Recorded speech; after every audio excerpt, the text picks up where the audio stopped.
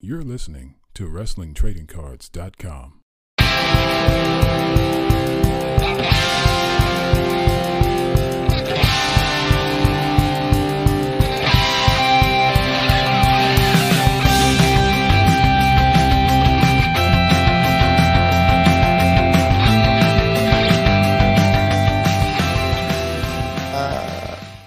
We're recording now. This is awesome. I had to remember to do this from now on because I've actually had 2 episodes now that I've recorded that I thought I was recording and I didn't hit the record button. But thank God I was Facebook Living them because I was able to save them that way.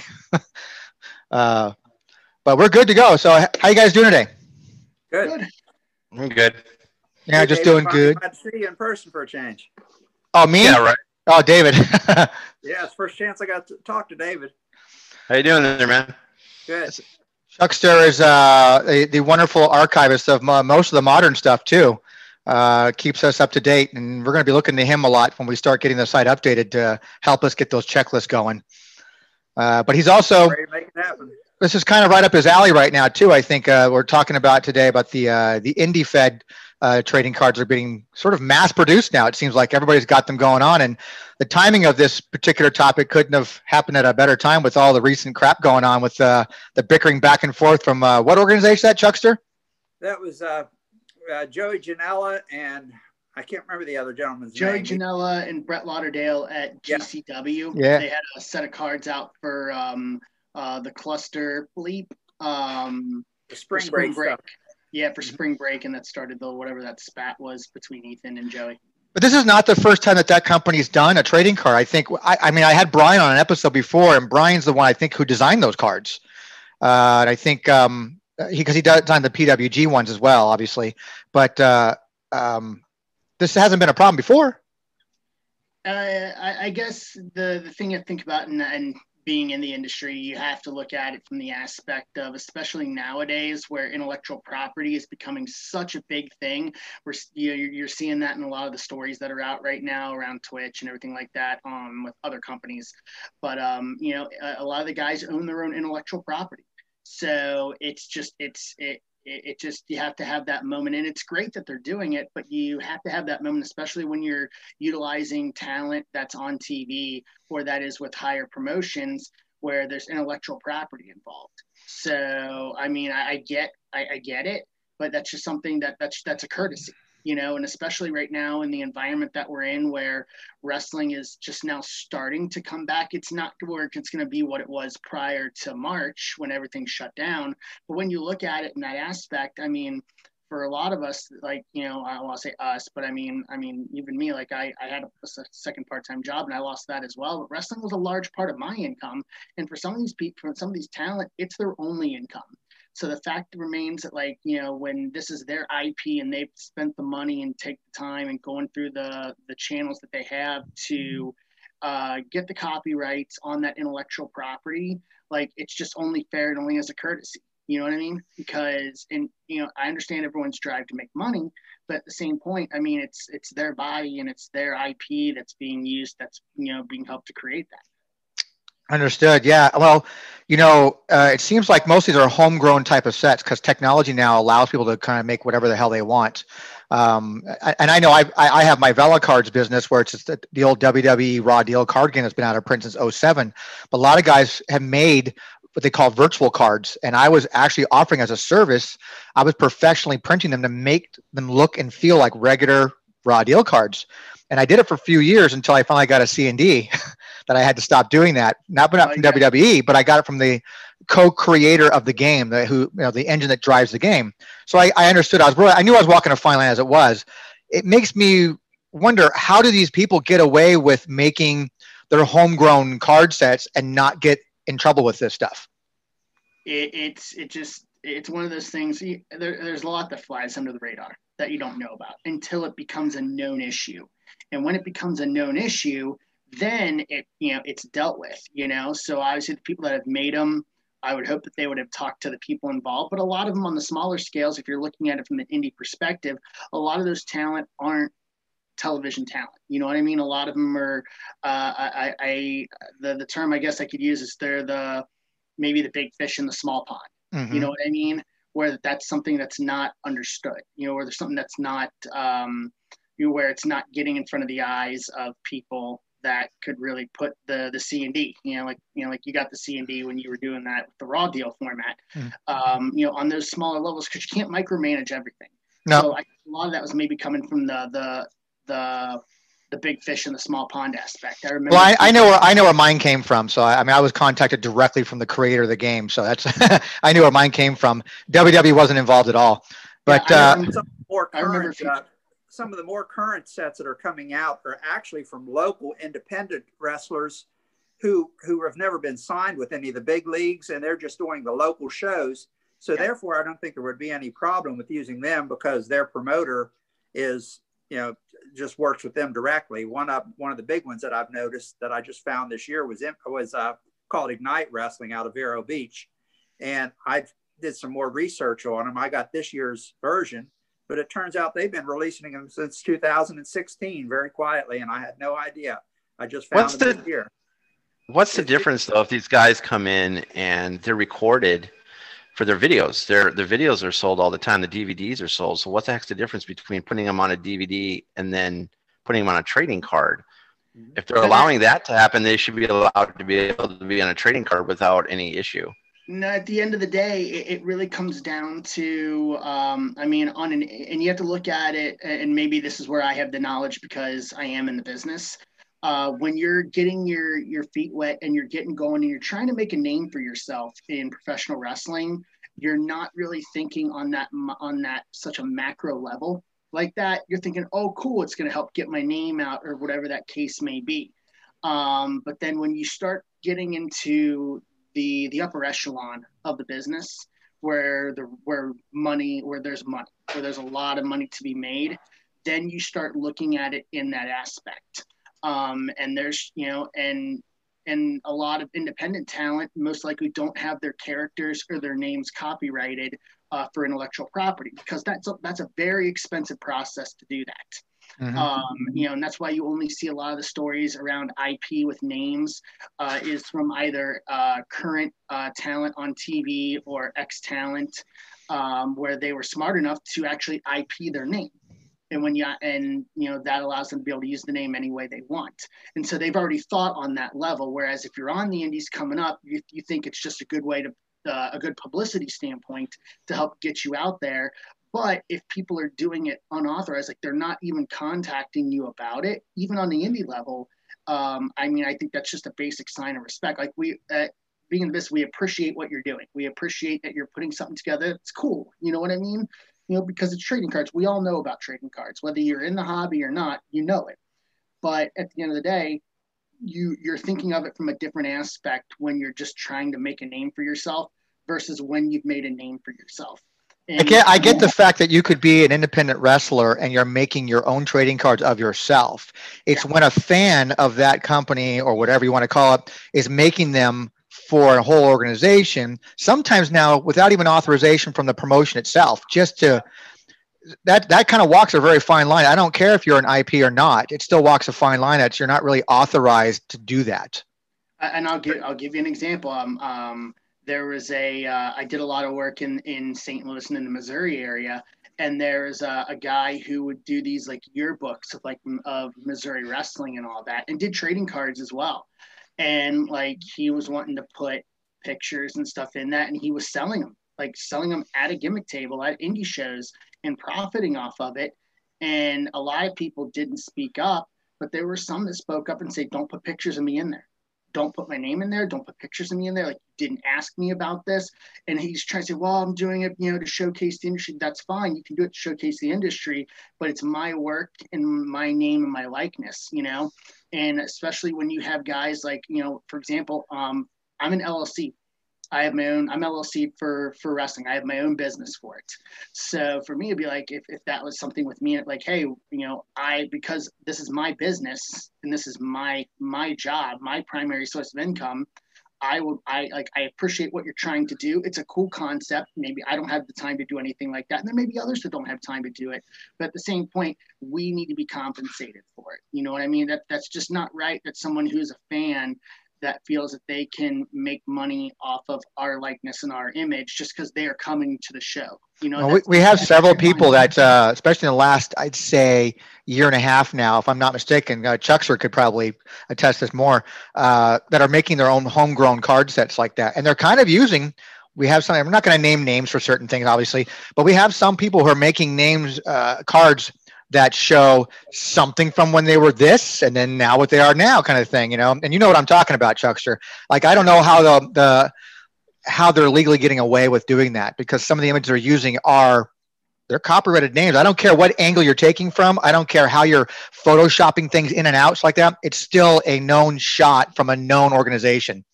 Yep, and that's a huge issue. If it gets caught, they're going to have to stop doing it because there's multiple levels you have to look at with it. And once again, when I was coming up in the indies, I didn't think of that. But now that I'm with a worldwide company as an impact, I start looking at, okay, so now you have my likeness and my image and my name, and I'm just a ref. I don't sell tickets. No one's going to pay to see me. I fully understand that. But at the same point, it's the principle behind the matter. So you have everybody that's in that image, every worker, every ref.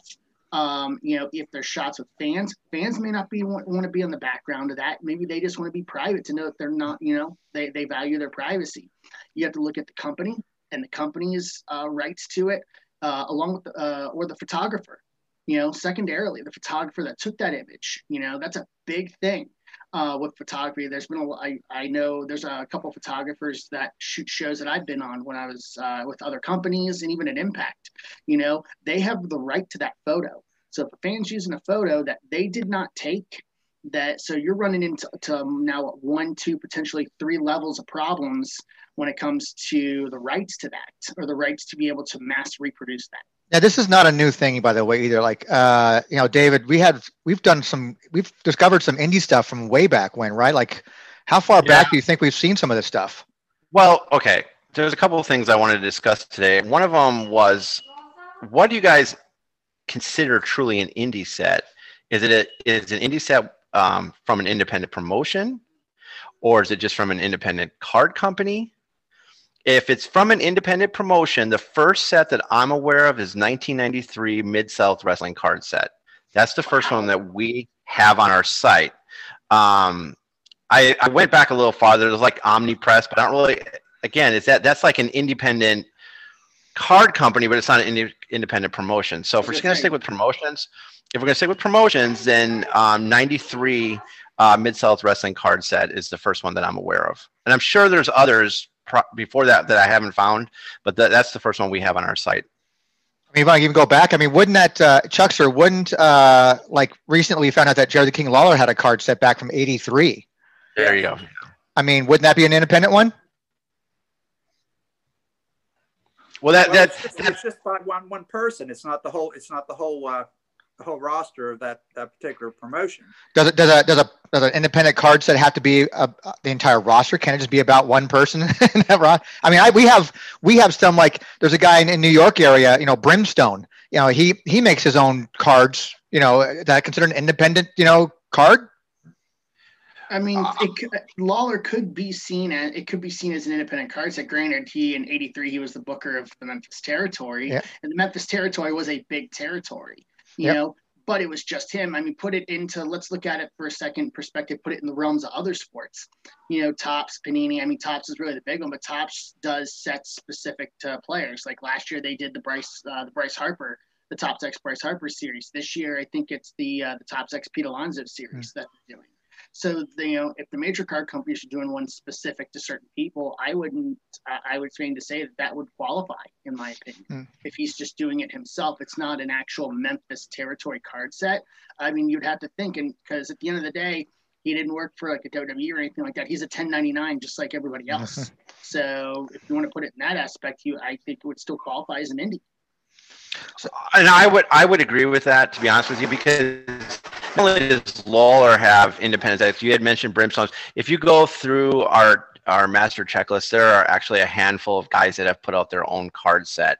So I think that does qualify as an indie set. Now, furthermore, I understand why Lawler probably did his own set for 2 reasons. One, It spotlights himself. Lawler was all about pushing himself. Yeah. Nobody in that territory was going to be more notable than Lawler, only because he was the booker, and you don't trust anybody more than the booker, meaning yourself, right? And the other reason he probably didn't put up a whole set is because, again, are you having to pay rights to the rest of the roster? And you're looking at guys on that roster at that time where, Randy Savage, Hogan came through there, Andre came through there. You had huge names that had come through Memphis back in the early 80s. So, again, were you going to have to pay rights? So it's just a lot easier to put a set on himself and not have to worry about paying anybody else. Hey, our last talk we had with Chuckster and Paul, we're like, hey, we're going to put together a card set of all the hardcore collectors. we're going to make a David Porto card and a Chuckster card and. Good Lord. Yeah. We need to do it. That could be some of your gimmick cards for donations. Yeah. Right. Yeah. Yeah, right. As a matter of fact, speaking of the donation ones, I just talked to the guy who's the artist for my first card, and we definitely are going to probably do some more down the road. But I get the approval from the talent first. I've already talked to the talent. The talent's like, yeah, whatever you need, man. It's a passion project for you. Just send me some cards. I'll sign them for you. You were talking about that Jerry Lawler set. I just found a set last week, and I've got it in my possession right now. It's a set that they put out with Bruiser Brody, and It's an awesome looking set. And Barbara Goodish is involved in it, and she shares in the profits of whatever's sold on it. But it's like a 20 card set, and it's amazing. Isn't that that's through High Spots, isn't it? Yes, it is. Yeah, and it was only like $10, and it's a beautiful set. Nice. Yeah. Might have to pick some of those up. I think they're only going to make 2,000. I think there's a 2,000 print run on that one. So once they're gone, they'll be gone. But here again, they got permission from his wife to do that. They didn't just go out and make the set. So I mean, I'm finding so many now. Doing some more research on stuff. I'm finding so many card sets right now that are just somebody said, "Hey, I got some Photoshop skills. I'm going to do this. I'm going to do that, and I'm going to put on my site. I'm going to make some money off of it." Yeah, and at least the fact that like High Spots and obviously Mike and High Spots are great about when it comes to that sort of thing. Sure. Like, and the fact that they went to Barbara Goodish and asked, because Brody was one of those, and we've all seen the documentaries and everything. Sure. Brody was a business guy. Mm-hmm. So I would not have been surprised if he would have been probably one of the first. I don't know. And I don't have the time to go back and check IP records, but I would not be surprised if in the 80s, if he had IP'd or copyrighted the name Bruiser Brody. Because he was a business guy. Like, he saw that was his future. So that's fantastic. That's fantastic. Nice. That's nice. We because there's talks about the copywriting issues too. There's been some discussion about that as well. I mean, it's a process to go through that. I actually got approached by someone about wanting to know about WTC property and if we were copyrighted and this, that, and the other. It made me a little nervous, actually. Just going to throw that out there. Made me a little nervous about. It's a safeguard. It's a safeguard. I mean, it doesn't mean much for me. Like, I have my LLC. I mean, it's more of a for protection for me if something was to happen in an event, you know what I mean, or in a show, or something would happen in that aspect. Because it's my I use my legal name, so there's no reason for me to copyright that. But I mean, for your talent, I mean, the best example I know of is Billy Gunn. Like, Billy Gunn was just smart enough to realize that his name, the copyright on his name, had lapsed, and this is at a time where I guess WWE wasn't really keeping up on their IP, or the majority of it at least. Mm-hmm. Obviously, the big ones like Hulk Hogan, that's a whole nother issue and whatever. But and he got the name, and he is smart enough to stay on the name, and that's why he's been able to use that name and that trademark outside of WWE, and that just makes it easier for him to market himself when he's no longer with them. But that's why he can use it everywhere he goes, is because he owns the rights to that name and owns the IP. Yeah, I don't have to call him formerly known as or also known as anymore. Exactly. Yeah, and it's a huge advantage. And I mean, for anything, especially when you're looking at reproducing things, large or small, and maybe it's because of just the explosion of the business in the past, 5 to 6 years. I mean, I've been on the forefront of it, obviously, with the other companies that I've been with, and how the business has really just come up in the past 5, 6, I would say, this is 2020, I would say about the past 5 to 6 years, give or take, and I think that's once there's more money to be made for everybody, then you have to start worrying about that. Because if this was 2012, 2013, you know what I mean? Probably a lot of this would still be under the radar. Yeah, but also we're looking 2012, 2013. Granted, it's only 7, 8 years ago. technology isn't what it is now, even from then. So now guys, even at home, can print their own shit right now and not have to worry about it. Because print costs are so low now. Even if you want to go someplace, a local printer, and get them done, they're just producing these things without any care in the world. Like they're going to make money off this. Like I'm going to make a set because I saw him when he was in PWG, and now I see him over in WWE. So I'm going to go ahead and use this image. You know, and they're walking a fine line. They're really. Yep, very fine line. Once again, look at all the levels you have to go through. Talent, photographer, if that picture is owned by the company rather than the photographer, or if it's a joint ownership, you know, I mean, that's stuff you have to think about. Even stuff like in promo photos and stuff like that, you know, talent we use. Like I have promo photos that I use when I'm trying to advertise bookings or seminars that I do or anything like that. And I've got to go through levels just to get a green light to, hey, can I use this? Even something as simple as like my impact promo picture. Yeah, we got guys like, remember, you know, Bart over at AWS, David, he's got that guy, he's been doing his photos for, you know, live events every time for, I think, the last 10 years or so. And I think they put out an AWS trading card set. Oh, did they? Yeah, I think they did. Yeah, I did. I think I posted a happy birthday to like Candace. What's her face? Was there a baby slim card in the AWS set? I probably. Yep. Fantastic. Oh, nice. I'm a huge fan of Baby Slim, so I have a long I have a long relationship with Adam Pearce, WWE. Yeah. And I've done my fair share of work out in California with Marquez and all that. So I've heard the stories about AWS and Baby Slim. It just I remember I've heard all about it. We've known those guys for almost 15 years or so at least. Oh yeah. maybe longer. Used to watch. That they did back in 2018, back before AEW became a thing. They did that all-in pay-per-view with had the Impact Wrestlers. Sure, yeah, a great example. New Japan. Yeah. That is an awesome set. I got it here. Now who put that out? Was that High Spots? I'm not sure where I got it from. I just ordered it online. It don't have a company name on it, I believe. It might have been Pro Wrestling Tees. Might have been the ones that produced it. They've got some pretty nice cards, and it's a combination of different organizations. You know, like your Impact, your AEW guys, your New Japan guys, and I think there was another company in there too. I can't remember what it was off the top. That's that you have. Your Cody cards. You know, my understanding is that set was pretty pretty widely released. Widely released. Thank you. There's a lot of these out there. They're not hard to get a hold of, and it's a nice set to have in your collection. I gotta assume though, because that set was so widely released that was a pay-per-view, there probably was some permission to do that from all the companies and all the wrestlers involved. Yeah, that might have been more of just a talent decision. I mean, once the company gives them permission to do the show, obviously, so they probably just signed a regular waiver. You know what I mean? For likeness and image, you know what I mean? And when there's collaboration, and that's the best thing about the business now, you see a lot of the collaboration that's going on. It opens up avenues for something like that. But that's probably taken into account, though. That's probably something that's thought about. You know what I mean? Yeah. When it comes to when you're going to collaborate, when you're talking about your properties and your images and your likenesses and your IP, is okay. Well, this is going to help us make us look good. So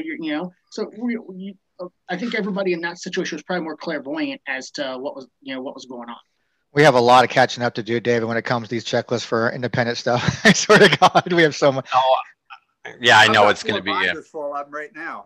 Well, there you go. We already got it all, so I'm not too worried about it. Yeah. You know, it's funny, when I was doing research on indie cards, when I got into it several years ago, there were guys doing what you were talking about earlier, Tony. They were doing virtual cards. There was some guy that had created card upon card, and they were kind of like the old, I can't remember the set. It was like that magazine set where it had the like all stars down the side or something like that. Yeah. And they had done a set like that, but you couldn't buy those. Those were all, he said, if you want to print them, go for it, but you couldn't buy them. There's a guy hundreds of those. There's a guy that follows us on our Twitter page like that. He does that. He makes some really beautiful designs. When PWI put out their top 500, he started making images for all of them with facsimile autographs on his cards. But it's just graphic design. He doesn't print them, doesn't sell them. You can pretty much download them if you want, do them yourself, kind of thing. But something just like that. And that's where.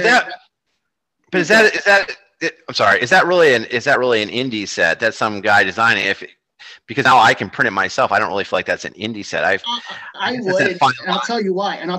And you know, this is probably why he didn't print them, is because of the fact he didn't want to run into the IP problem with the images or the photographers. I mean, technically speaking, wouldn't anybody want to not run into the IP problem? I mean, come on.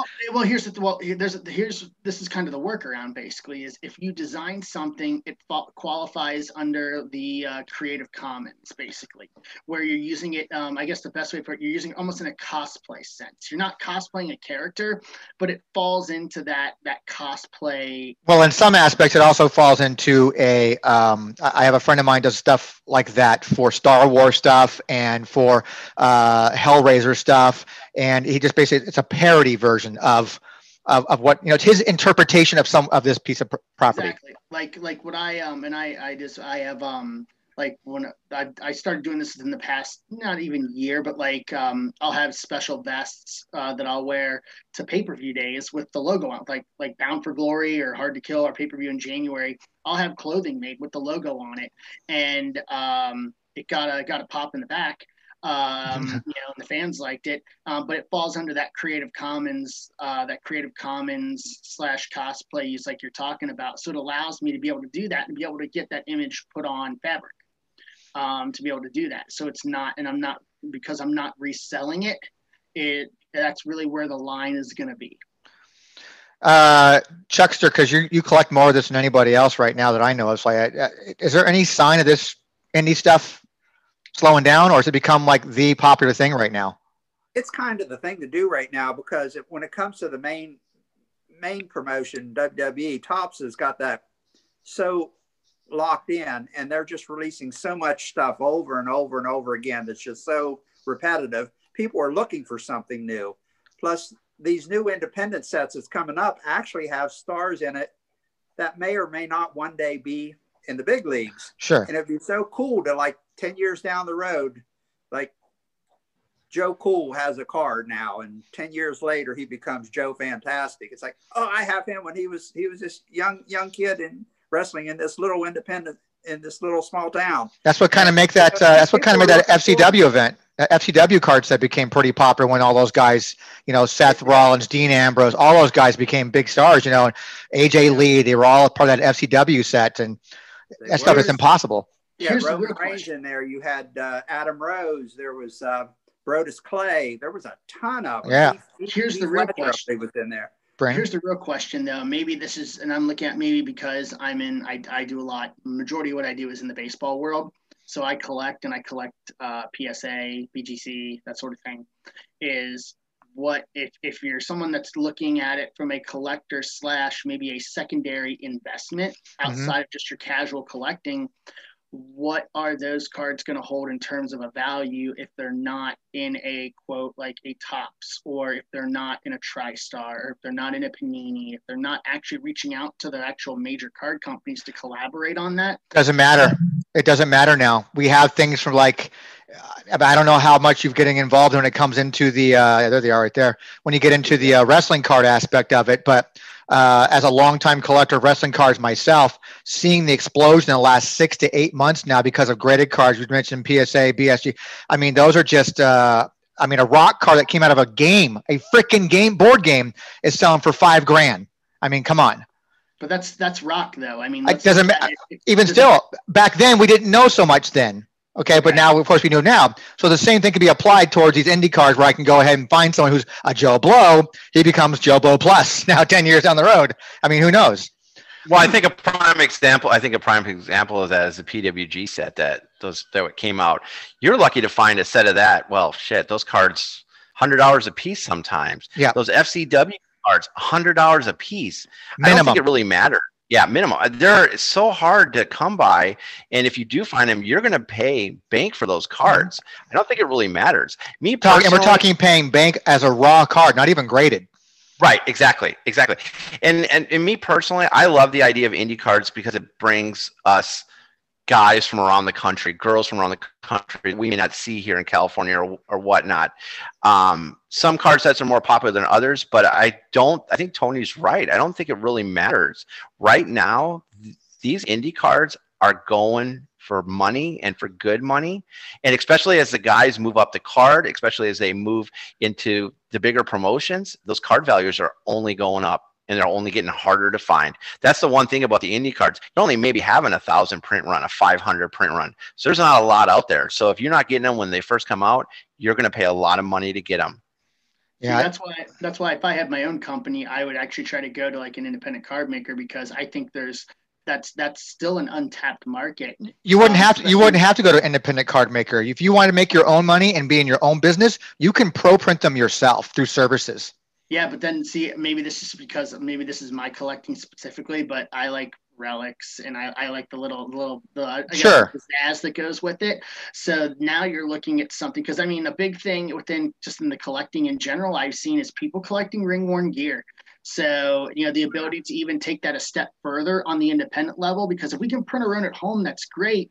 But, you know, it's in the limited print runs are still going to exist, obviously, regardless of what the cost overhead of it is. But if you can take something on an independent level and get ring worn gear or something like that and start going into that next level with the cards, the value of those, especially if the values are, if we have not seen the top and we've not seen the bubble burst basically within the hobby, because I know at least in other sports where the question's now being out there, where is the top with this? Because the entire trading card hobby as a whole has just expanded over the past 16 months, obviously given some what's going on with coronavirus. Mm-hmm. So my mind, because I'm thinking, okay, how can I maximize, you know, maximize the money basically, because there's an opportunity here is, all right, well, I want to go to that next level. Then if I'm an independent promoter, I want to go to an independent. I want to go and see if I can get some of the boys to actually donate ring or pay for it. You know, once again, you got to spend money to make money, but go to that next level, just beyond the actual raw card.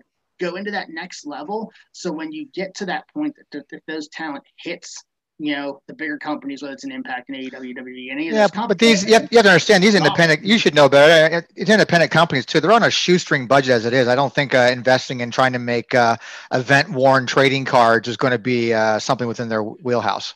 There's ones I think that actually have the capability of doing it, and that's saying something from the independents myself. I mean, I've seen the best of the independents in terms of companies. I never worked for PWG, unfortunately. It's still one of the few in the U.S. I have yet to that I would wish I could have worked for before they stopped running. Well, everybody stopped running, but there are companies out there that the indie companies that do it right, that actually run their company as a business and not just trying to pocket a few extra dollars at the expense of paying people $20 and a hot dog.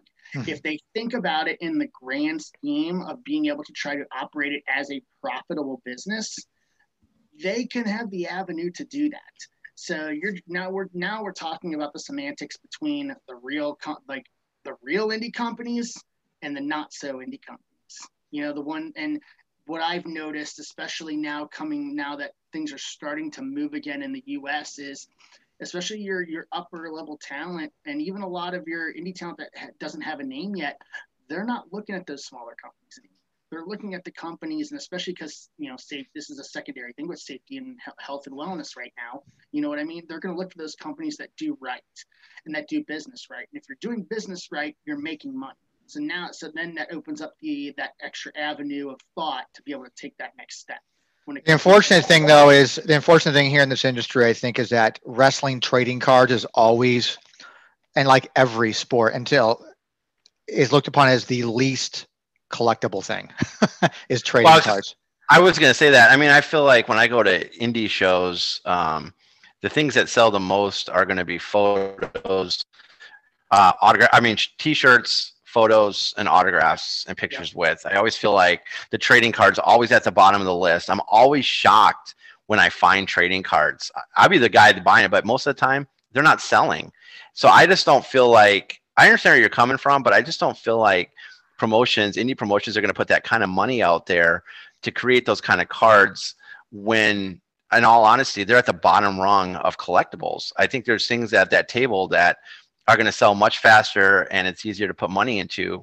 Like t-shirts. That's why t-shirts fly off the shelves. Those guys can't keep t-shirts, you know, in their bags or in their boxes, whatever. They're gone so quickly. But trading cards, photos, stuff like that, that's stuff that's I really wish that there was like a prerequisite if you were going to be in the wrestling industry that you took economics 101 because there's a million ways you can spin that with t-shirts and with everything else and not just have them as a standalone product, and that's just that once again, that's just next level thinking and I wish there was a lot of prerequisites you need to take to be able to get in, to be able to start venturing into the wrestling business because that's what it is. It's a business, but you got to keep in mind, sorry to interrupt you, keep in mind though, in general, collecting trading cards is at the bottom of almost every collectible thing. So absolutely you have the minority, you're talking the minute minority of people are even interested in trading cards.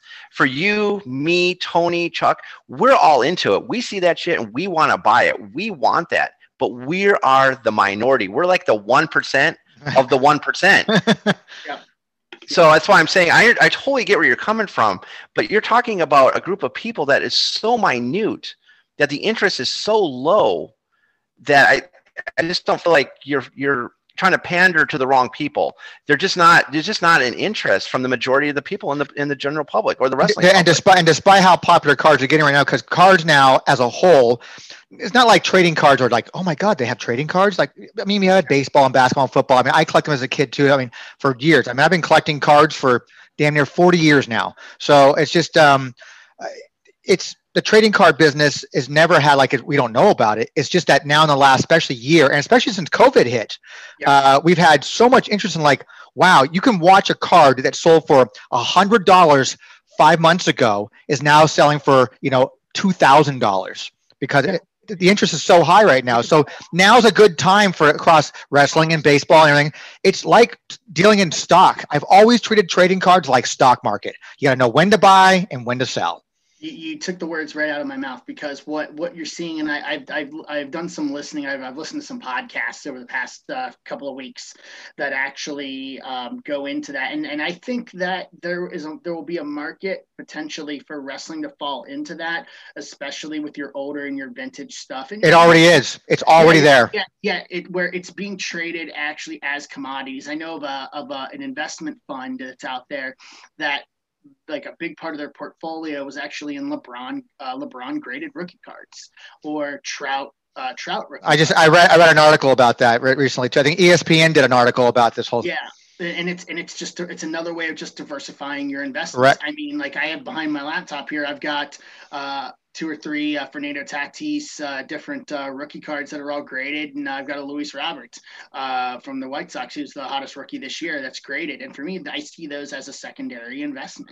Absolutely, investment for the future. So I think and there's a side point, David, and I'll think about this, and this is from my personal experience behind at a merch table at an indie show, because I don't sell anything with my name or my likeness because I subscribe to the theory that ref is never going to draw tickets. You guys don't come to pay to see us. It's the diehards that know who we are, which is great, but we're not selling tickets. But I had a sponsorship with a clothing company out of the UK. I had merch that I could sell at indie shows, and there is a market for people that will buy t-shirts out the yahoo no matter what, but there is a segment, and it may be, I don't think it's necessarily a small segment, but there's a segment of people that just can't do $20 every month, or if they're going to buy multiple shirts or something, they want something that's going to be priced less. So that's why I think maybe some guys are working out they're missing like a trading card option, or the promotion's missing out on that opportunity, even if it's not like a relic or something, even in that base and even in that small set, is because the fact is for those people that they spent what money they could just to come and see the show, and they don't have that kind of disposable income, that's something that definitely could be advantage. And once again, I wish, wrestlers need to take economics 101, because you got to be able to pander to everybody to make money. You're missing out. It's a lost opportunity. So that's why I had multiple things catering multiple different price points, and I could always wheel and deal as I want to, because at the end of the day, I want to be able to make the people happy that are coming to the shows, that have already spent their money to come to the show. So once again, it's just a lost opportunity. No, I agree with you. We're talking about not finding wrestling cards at the independent shows. There's a place out in California, or Los Angeles, I believe it was. It's called PCW Ultra. And they were releasing cards at their shows for like about $5 a clip for each one of their ones. And when the pandemic hit, they stopped the shows. They couldn't release the cards anymore, but they do still have them on their website, and they only did like 200 of each one, and they are worth grabbing up. They're a nice looking set. So, but as far as releasing at shows, that's the only one I've found that's ever done that. I have a question. I guess, go ahead, David. Go ahead. Well, I was gonna say I've been to a few shows that I think I was in Charlotte when I picked up a full set from a show that was there. Shikara, they would release cards at their shows. Yep. I'm trying to think of there's a few there's indie shows around. Unfortunately, indie shows they're spread out throughout the country. So whatever area you're in is what you're basically limited to unless you can find them online. So, but they're out there. Absolutely.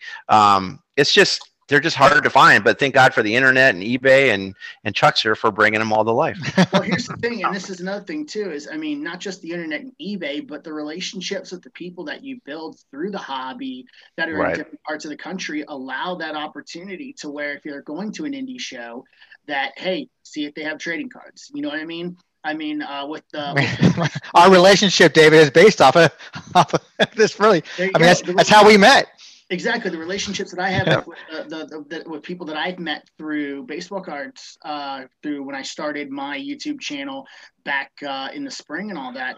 It's like, okay, well, product is so hard to get right now in retail, where we're all shopping out if we go out somewhere. Like I went to a store on Friday and found some NFL Mosaic from Panini that one guy had never seen on his shelves at all. So I just took a picture of it, and he literally just messaged me right back saying, I want all of them. And so I got him, and he gave me a little bit extra just for my time and all that, which is great. You know what I mean? But so it's also those relationships of people from different parts of the country that you see. So I if they're going to an indie show, because obviously if you have that type of relationship with people, if they're going to an indie show. That's kind of what Chuckster did with, you and Paula built up quite a relationship and exchanging a lot of things that you couldn't, each one of you, like, I didn't know about this, and you guys help each other out. Yeah, I had never even met Paul in person until we started these podcasts, and we've just communicated through email ever since he released his price guide book back in 2010, I believe. 2010. And we've been corresponding back and forth since then. But these shows is the first time I've actually met him in person. You guys help each other out big time. Again, it's the industry itself. I mean, the collecting, the hobby itself, it brings people together, especially when you have like a common interest. I mean, that's how David and I met and how we started WTC to begin with, because before there was WTC, there was a site called ComCollect. That's a site that I built where we're just archiving and kind of pricing out wrestling cards, Buffy, Playboy, and Star Wars. And that's what, and WTC kind of became from that. I'll tell you a wrestling card set that I found, and it's not necessarily indie, but one that I didn't even know existed until I started doing some digging. And I found this out from someone that I met on Twitter, was that because I've been trying to do my videos when I do wrestling, I'm trying to stick with Impact and TNA. Obviously, sure. Impact right now, there hasn't been a card set for years. I wish they would release a card set on the roster we have now. That would be great. And I know there's been an ask for it. Like there's people asking for it, but hopefully that comes one day. I don't know. It's above my pay grade. But I found a hobby box of 2004 TNA cards from Pacific. Didn't you hit? Oh wait, who hit me up? Somebody hit me up about wanting to go in halves on that. I think that was me. That was me, because I was looking to see if someone wanted to like sponsor it, and I just send them the cards. Like I open it on my video basically, and then I would send the cards out. And I saw that hobby box, and there's only like 2 of them left. And one guy who actually the other guy that I talked to about it, out of that pulled a Dusty Rhodes autograph out of that, because it's one of like the 4 autograph options in it. So it just insane. Well, we haven't released it yet, but Chuckster and Paul and I, we broke that set down our last episode. The 2004 Pacific set. We talked about all the different rookies, which we call them first appearances. We don't consider it rookie. That's a whole different topic. Don't even want to talk about. We already had a discussion about it. And that's a beautiful card set, I think, and it has a lot of cool key people in that set. We talked about it, but yeah, it's amazing to me how that box price went up. I think you said it was like $175 for that box. 200 actually. 200. That Dusty Rhodes autograph and the Roddy Piper autograph from that set's going anywhere from $200 to $300 a piece right now. There you go. That's why. I mean, ungraded.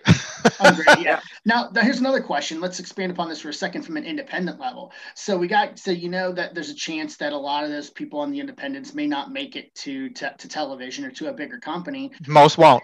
What's the point do you look at of trying to get those independent cards graded? A, can you get them graded from PSA or Beckett or wherever? Or B, where do you draw that line, or where do you look into it, or is it possible? One of the guys to talk about that with, I mean, I don't know his take on especially current stuff, but obviously David Peck and Rob England are the kings of wrestling cards that are graded. I mean, they set the market because of their years of dedication and getting this stuff graded and hunting the stuff down is why we have such high prices in wrestling card right now. I mean, that's what they started. Let's just be honest. You say high prices, but the prices aren't really that bad. I mean, like when a Hogan card sells for $20,000, I think it's pretty high priced. Okay, that's not bad. I'm talking about in general. Like the only time I've winced on a box of wrestling cards right now. This is the mainstream. This is top. I mean, I'm sitting on some stuff here based on their recommendations that I've had that I pulled out of here that I probably, if I get 9s and 10s out of these cards, we're looking at probably somewhere between $10,000 and $20,000 worth of graded cards right here.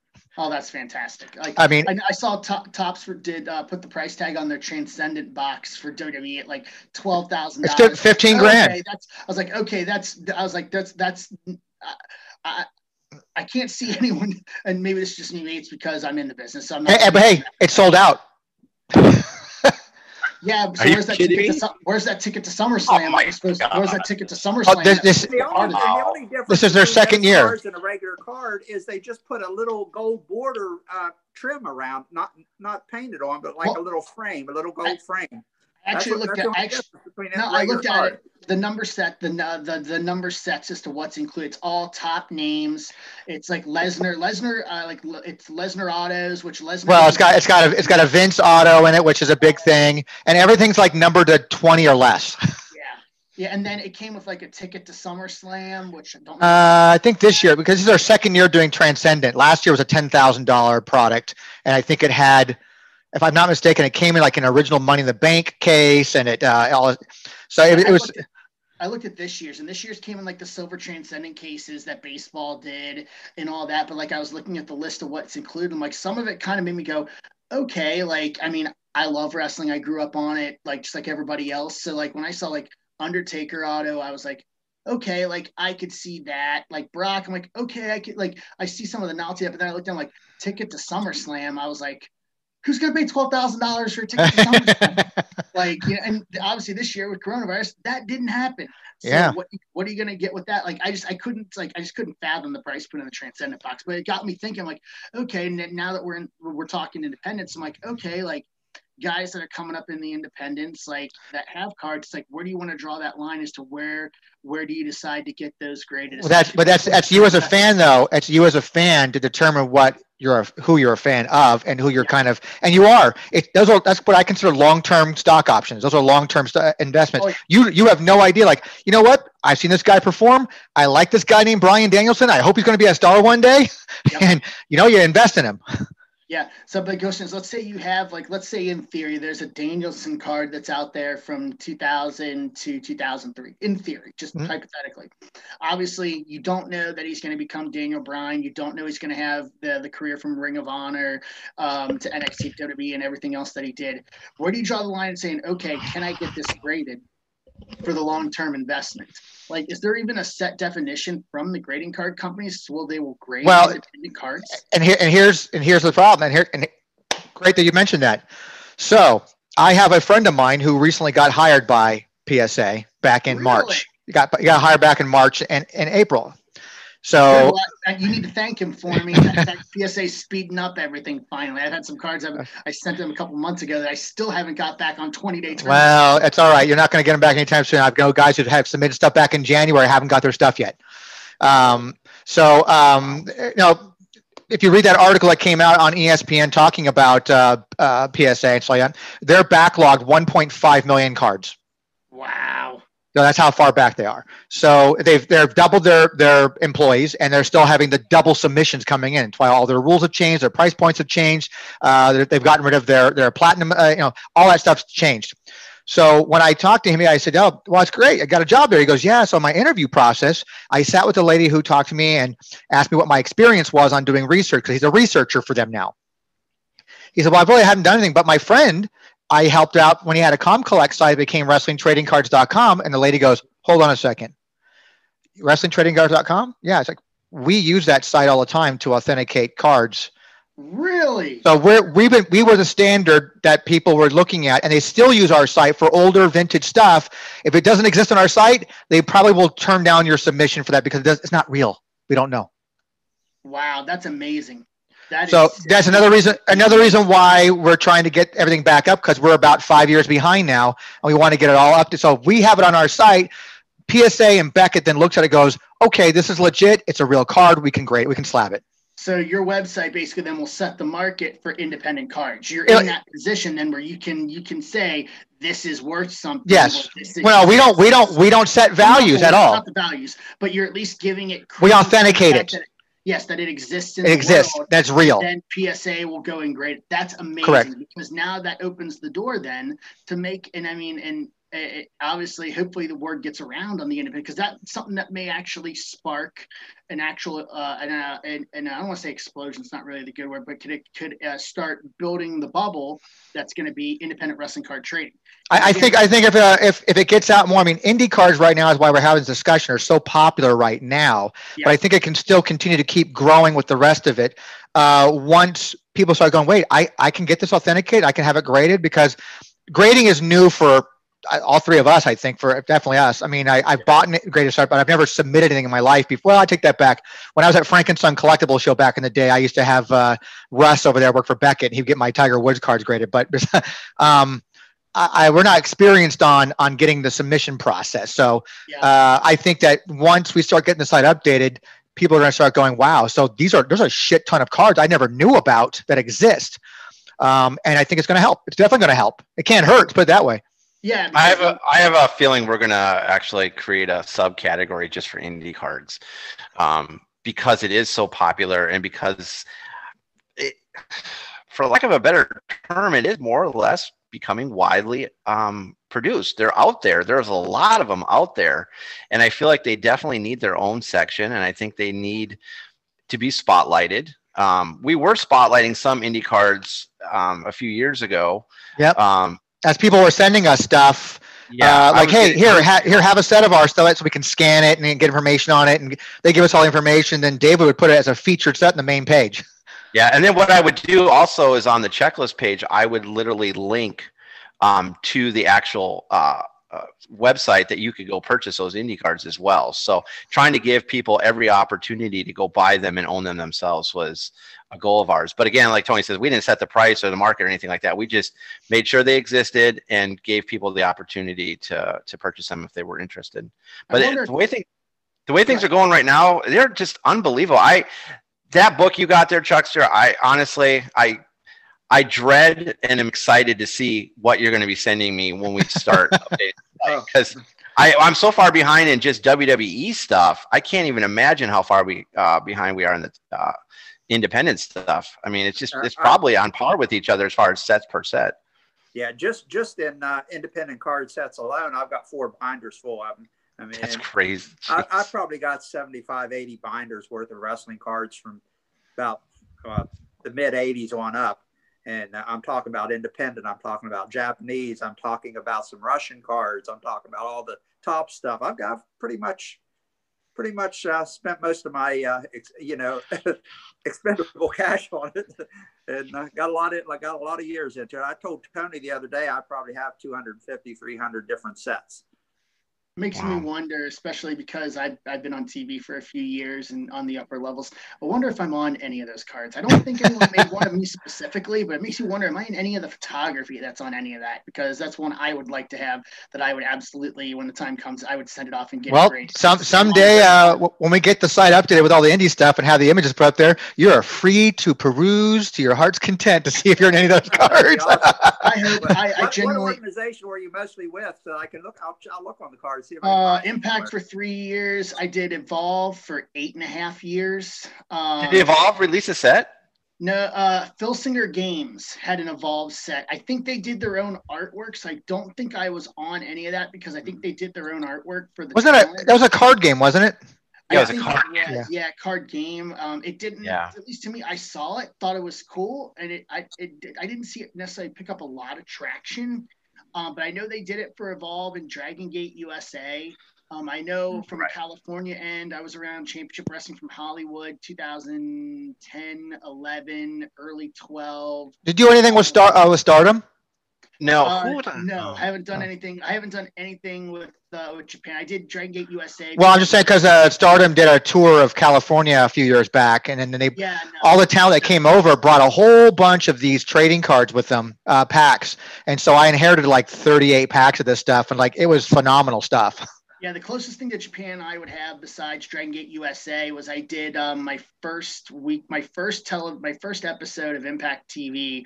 I officiated a NOAH, the GHC heavyweight title. I officiated GHC and a sanctioned GHC heavyweight title matchup on TV. Eddie Edwards and El Hijo de Fantasma, and I know it made the magazines out there. I actually have a couple copies of that up here at my house from where it made the weekly magazines, and there's a picture of me holding up the GHC title on there. So I know it made it in that aspect. But did some California stuff, and then kind of honestly after that, just before that, did some Ring of Honor stuff, 2008 to 10, and then Midwest, basically stuck to the Midwest and a little bit of East Coast. Did you do anything with SoCal Pro Wrestling? Because I know they released 2 card sets. I did. I think I worked. I don't know if were they out of Anaheim? No, San Diego. No, I didn't do SoCal. That's through Jeff. Yeah, it's the guy. Jeff. Yeah. See, I think it might have been Mach 1. Because when I would always go out there, I would always double up. The guys at Hollywood would help me get bookings in other places. I think it might have been Mach 1 in Anaheim I worked for, and then for Marquez. And then I think the other times I was out there, I was working for like Dragon Gate USA. So we were working with indie promoters, but we weren't necessarily working the indie companies proper. It was just under the banner of Dragon Gate USA or Evolve or whatever. Good old Marquez. I mean, I'll never forget that time when we were at Greg Price's show back east, and he came up to that microphone in front of your face, and man, you cut a promo of all promos, dude. I couldn't believe it. What year was that? Oh man. I want to say, was that 2008?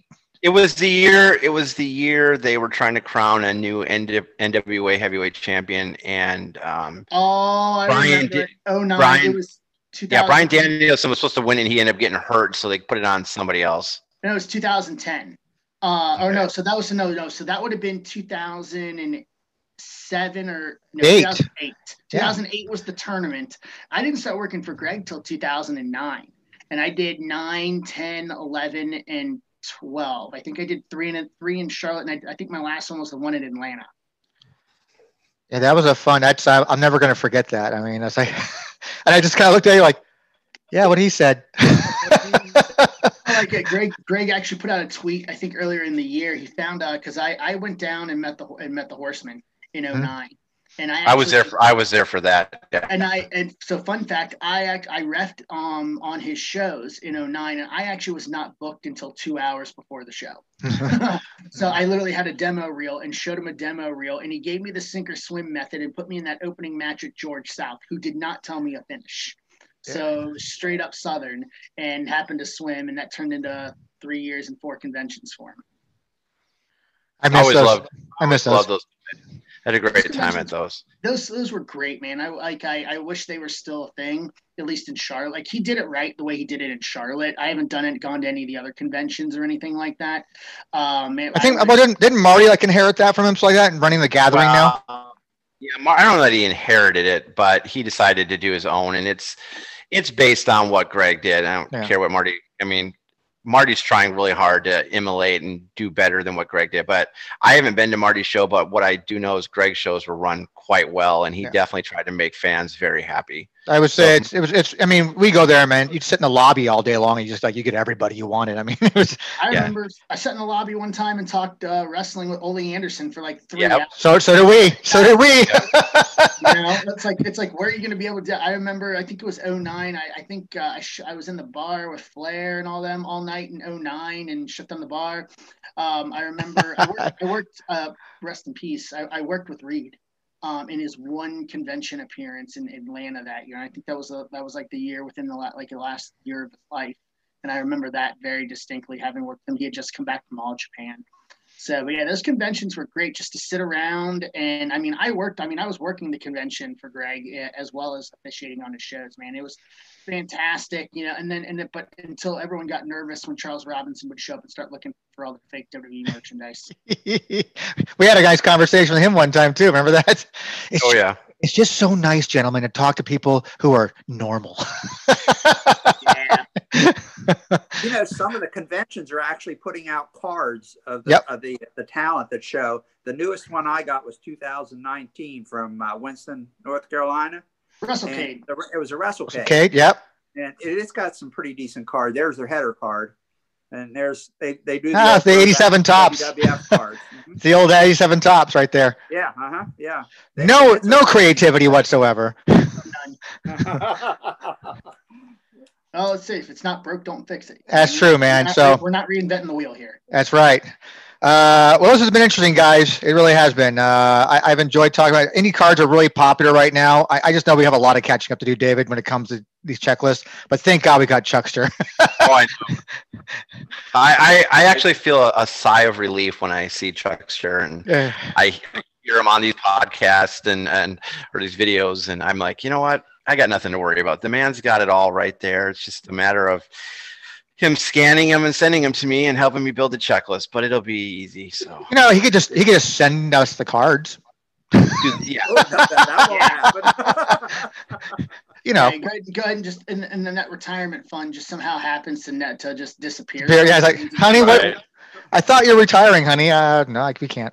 Well, it's cool, guys. I really, guys, appreciate all you guys' time for help. You know, this topic. It's been kind of a hot thing, and the timing was weird too, with all that stuff going on Twitter between those two guys. You know, having a big old fight about these independent cards.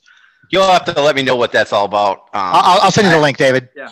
I have no idea. I didn't necessarily see the link. I got tagged into you guys as I was talking about that Pacific Hobby Box. Yeah. Because I was already looking at wrestling. I had a conversation, I think shortly after that, with someone about maybe trying to do some breaks or do some other stuff with maybe some of the WWE products, because I've tried to stay away from it. But that's how I ended up linking in. And then you guys were talking about indie cards. And I was like, I've seen them. Like, I've got a little bit of experience. But like but the same questions apply, obviously, as you know, this is a bubble on a smaller scale, basically, that we're talking about now. And now the question is going to be lent to it is where does this bubble go from here? You know, as it continues to expand, because obviously the hobby as a whole hasn't hit that apex yet. It may be coming sooner than we think. Who knows at this point? Yeah, this bubble's getting bigger. I can tell you that right now. Now, it will burst. Is there going to be a big burst or a slow leak? I'm not sure yet, but I'm kind of hoping that we can get this checklist done here soon. You know, nothing's going to get done until the new year, anyways. But you know, start getting them done. I think it's going to make people kind of realize, you know, what cool cards are out there they're probably missing. You know, there's more to life in this hobby than just, you know, WWE. That's what a lot of us collectors are looking for now, because everything, again, all the top stuff is just so repetitive anymore. We want something new and something different. Well, it's why also, you know, people are kind of jonesing and getting excited because, you know, when Tony Khan talked about doing some licensing stuff, and one of the things he mentioned was for AEW is trading cards. Who's getting the license? I mean, trust me, I've been throwing it out there going, hey, Tony Khan, let's talk. I want to know who's going to be producing those cards. And the same thing, you know, AEW talked about it. I mean, the fans of Impact have asked for them. They want them back. They want the trading cards back. So who knows? You may end up, I don't know. Obviously, the last deal was with Panini. I don't know what the terms of that deal are, especially once it stopped in like 2013, 2014, when everything started kind of going downhill with Impact before the resurgence. Well, then again, we could, before we wrap it up here, then we can tie right back to early in the conversation. Why doesn't Impact then turn around and go and reinvest in themselves and produce their own damn trading cards? That Impact, first of all, is part of a larger conglomerate. We're not a single company anymore. We're owned by a media conglomerate. Understood. And that media should know better than about marketing themselves in. When I back in the day when I was working with RVD for a lot, I had a meeting set up with Dixie at the time and her husband Serge, who was in charge of all of their merchandise. And there was a time that I was going to run all that for them, for their online source. I never had that meeting. So, and thank God, by the time they had like minimal licensing agreements with people. Like I think at the time, six licensing rights. Yeah, and then you have to think they were, for as big as a company as TNA was back in the day, they were run like a mom and pop company. Correct. And I will tell you, it's the same situation in Impact right now. You know, we are a big company. Like we just announced our new UK TV deal, which had been a long time coming. UK was one of our best markets along with the United States, and I think India was probably number 3 for us. But it's a small company. Like we're owned as part of a big conglomerate, Anthem Sports and Entertainment. You know, they are an entertainment. They are a content delivery company. But at the same point, within our own confines of Impact, we are a small company in the grand scheme.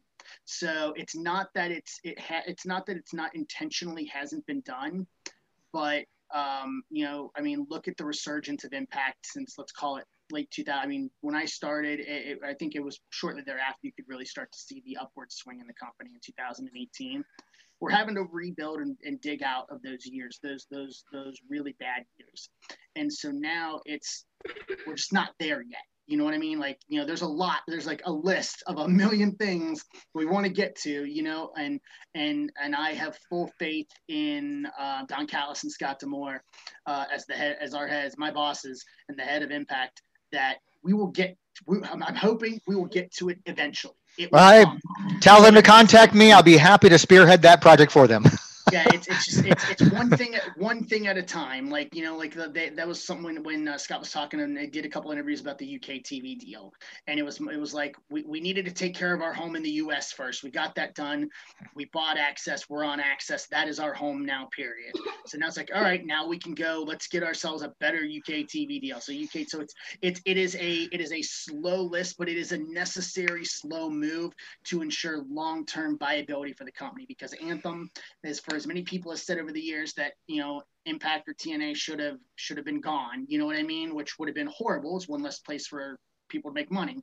You know, it's a slow build to make sure that this company will be around for a long time to come, and that's what's going to happen. I have full faith in I hope to see some card sets coming from them sometime soon. It'd be nice.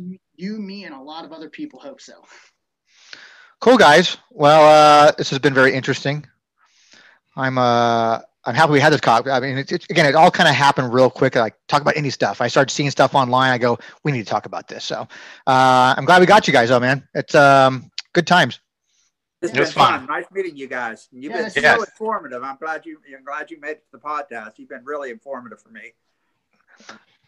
Thank you guys for having me. Oh, thanks. And thanks for the plug. I saw you kind of promote it before you even came on. It was nice. Yeah, no, it's you know, I collected baseball primarily when I was a kid and I was younger, and I did some wrestling. Like I had the old classic cards from like 1990 from WWF, and like I had the magazine. I hear the old. Listen to him. I had the old cards from 1990. Yeah. Okay. All right. I'm only 35. Okay, I'm an 80s baby, so yes, I know that there are ones that exist prior to my birth. But, I collected, like I had, like I remember, and I wish now in hindsight I'm kicking myself. I wish I had kept them. Like I had I got the magazine subscription in the 90s. Like I had some of those WCW cards that we still see to this day that have sealed hobby boxes out there. So they're still printing that Impel stuff. They're still printing it. Yeah, so I'm not. So it's only, and honestly for me, it was only because of coronavirus that I was able to actually get back to it, because I have not been home this much in my entire adult life, because I was trying to make myself make my career. So now I've been home, learning some new skills. I have my YouTube channel. Before we go, plug your YouTube channel, man. Where can people find you? YouTube.com/ZebraBreaks is the name of my channel.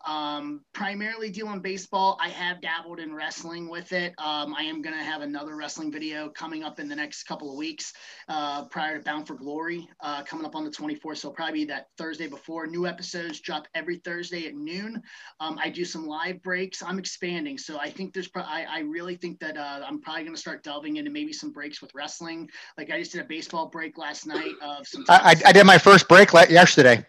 What'd you do? I just happened to go to a flea market yesterday and came across 2 packs of 95 Action Pack, 2 packs of Championship Clash, and 2 packs of No Mercy, and just kind of opened them up. Now, after I did it all, so like that's my first time doing it, I was like, oh shit, I could have done this better, that better, this better. So I have a thing in my mind how I'm gonna do it next time. But yeah, I do like I have mine last night, which is just 2 hobby boxes. Basically, it's Topps Triple Threads, which is one of the higher end products from Topps. And I did it by, it's only 14 cards a box. So I did it by division, and I broke it down into smaller prices for a division per box, and filled 12 spots, and did about an hour stream last night live on YouTube, where I just did the live break that's out there. So I'm definitely considering delving into the world of wrestling breaks. I think there's definitely one out there for it. Oh yeah. I mean, obviously, I'm hard pressed trying to find as much Impact as I can to open, because, and I've noticed this with Impact, there's hobby boxes out there, but there's a lot of people that are just selling packs, just seal packs. I'm like, okay, you went through the box. Oh yeah. You most likely weighed the packs, found the hits, and then those are all just common cards, which is okay. It's all cherry pick stuff. That's fine. It's okay. But, I would like to have hits. Like, I mean, my last video I did before Slammiversary, I opened the 08 series and had the hit in it, and then I raffled off the hit. It was a Rhino. Ironically enough, it was Rhino, who's an original, and auctioned off the hit, or not auctioned off. I raffled off the hit once I hit a subscriber count. So it's something that I think is coming forward. I've been looking at the upcoming release list. Obviously with WWE is the big one. Obviously with Topps, I've been looking at the release list on that. Yeah, kind of count all that stuff to be delayed again. So I do not see 5 releases coming out between now and December. No way. No way. Not happening. No, I've been waiting on. I'm supposed to have 2 more live breaks. I think they pushed up the date. Gold Label was supposed to come out in September, and I got pushed back to this week, and then it got pushed back to next week. But now I think it's coming out this week now. Like, however they're doing this production schedule coming out of Topps, and I mean it's not just Topps, it's Panini, it's everybody. Just given what we're going through, coronavirus and all that. But yeah, it's coming. I'm going to be delving more into wrestling with it. I had some conversations with some other people within the wrestling business, and I'm going to try maybe get some other talent on my video. But yeah, check out the channel, youtube.com/ZebraBreaks. Cool. At Ref Brandon Toll on Twitter. Cool, man. It's nice seeing you again, Chuckster. We'll be talking again soon, I'm sure. And it's good to have you back here, David, because it's been a while. It has been a while. Got to have my partner in crime on here once in a while. I enjoy it. Thanks, man. I appreciate it. All right, gentlemen. We're going to be taking off then.